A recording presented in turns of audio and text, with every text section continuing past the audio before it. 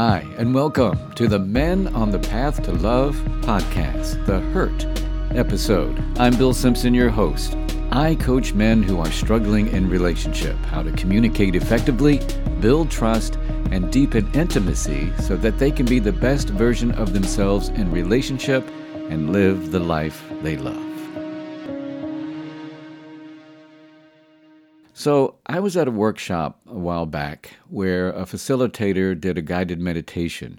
And during the meditation, she played a song by India Irie called He Heals Me. It's all about a man she meets that kind of checks all the boxes for her, how kind and respectful he is, what a good listener and communicator he is, and how grateful she is to have him in her life, right?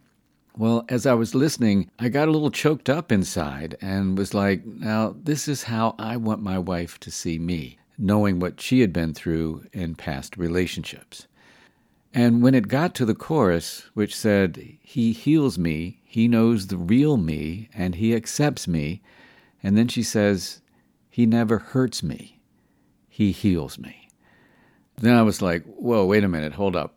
She had me until that last verse. And don't get me wrong, I think it's a beautiful song, and it's like I said, it's how I would want my wife to think of me, except for the part that says, He never hurts me. Because the reality is, when you're in a relationship with someone, eventually you're going to hurt each other. Now, how I like to interpret the song is, He never intends or means to hurt me. But that probably wouldn't have flowed right in the song or had the same romantic effect. So, like I said, in a relationship, you're going to hurt each other at some point. It's really hard to avoid.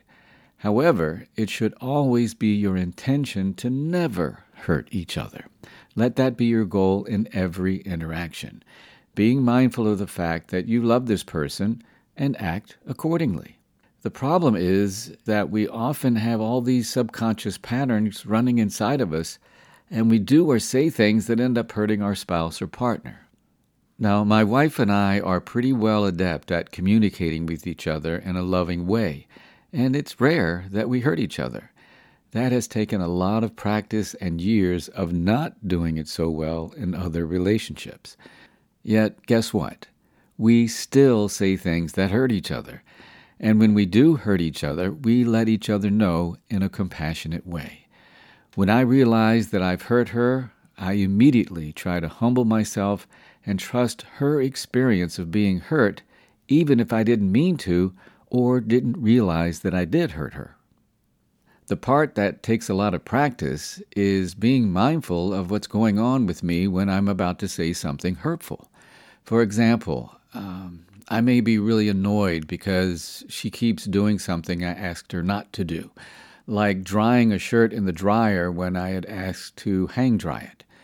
Now, I could snap at her, call her names, and put her down, or I could recognize that I'm annoyed, take some deep breaths, and respond from a place of, I love this person, and I need to talk to her in a loving and respectful way, even if I'm annoyed, for the benefit of the long term of the relationship. And I could also think about how I would want her to respond to me if the tables were turned. Years ago, a couples therapist that my ex and I were seeing shared a tip that I found very helpful. She said, always remember to communicate with your partner or spouse in a way that says, I love you, I care about you, I respect you, and I want you to feel safe in this relationship. Now, you may not always feel this way in the moment, yet it's important that you act from that loving place. Well, this was very profound for me. I mean, even when I want to yell and scream, call her names, and be aggressive, basically have a temper tantrum, that it's my responsibility to pause and check myself. I get to make the choice on how I want to respond. Now, when I'm mindful to the fact that I love you, I care about you, I respect you, and I want you to feel safe in this relationship, I can at least choose not to say or do anything hurtful, even if I don't know what to say in the moment. And then once I'm calm, or even better, when we're both calm, I can tell her what I felt and what I need in that situation and do it in a loving and respectful way. Now, you may be thinking, that's all well and good, Bill, but how realistic is it to interact that way? Well, I hear you. And we certainly don't have a whole lot of role models showing us how to interact this way. The media, TV, movies, they hardly ever show this way of communicating, right? It's usually depicted as an aggressive argument with defensiveness or name-calling, put-downs, or a lot of snarky sarcasm. And communicating in a mindful and loving way is seen as being corny. And for many people, making themselves vulnerable and owning their own stuff, it's pretty scary, terrifying for some people. It feels much safer for them to get defensive or put the blame on someone else.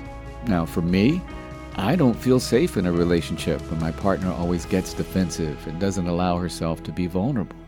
Remember, as I mentioned, that I want you to feel safe in the relationship. This is really important for everyone to understand. Women want to feel safe to be vulnerable with you. And men want to feel safe to be vulnerable too. We all do. Acting defensively or aggressively only pushes them away and makes it hard for them to feel safe and connected. Feeling safe in the relationship opens the door to a much deeper and intimate connection.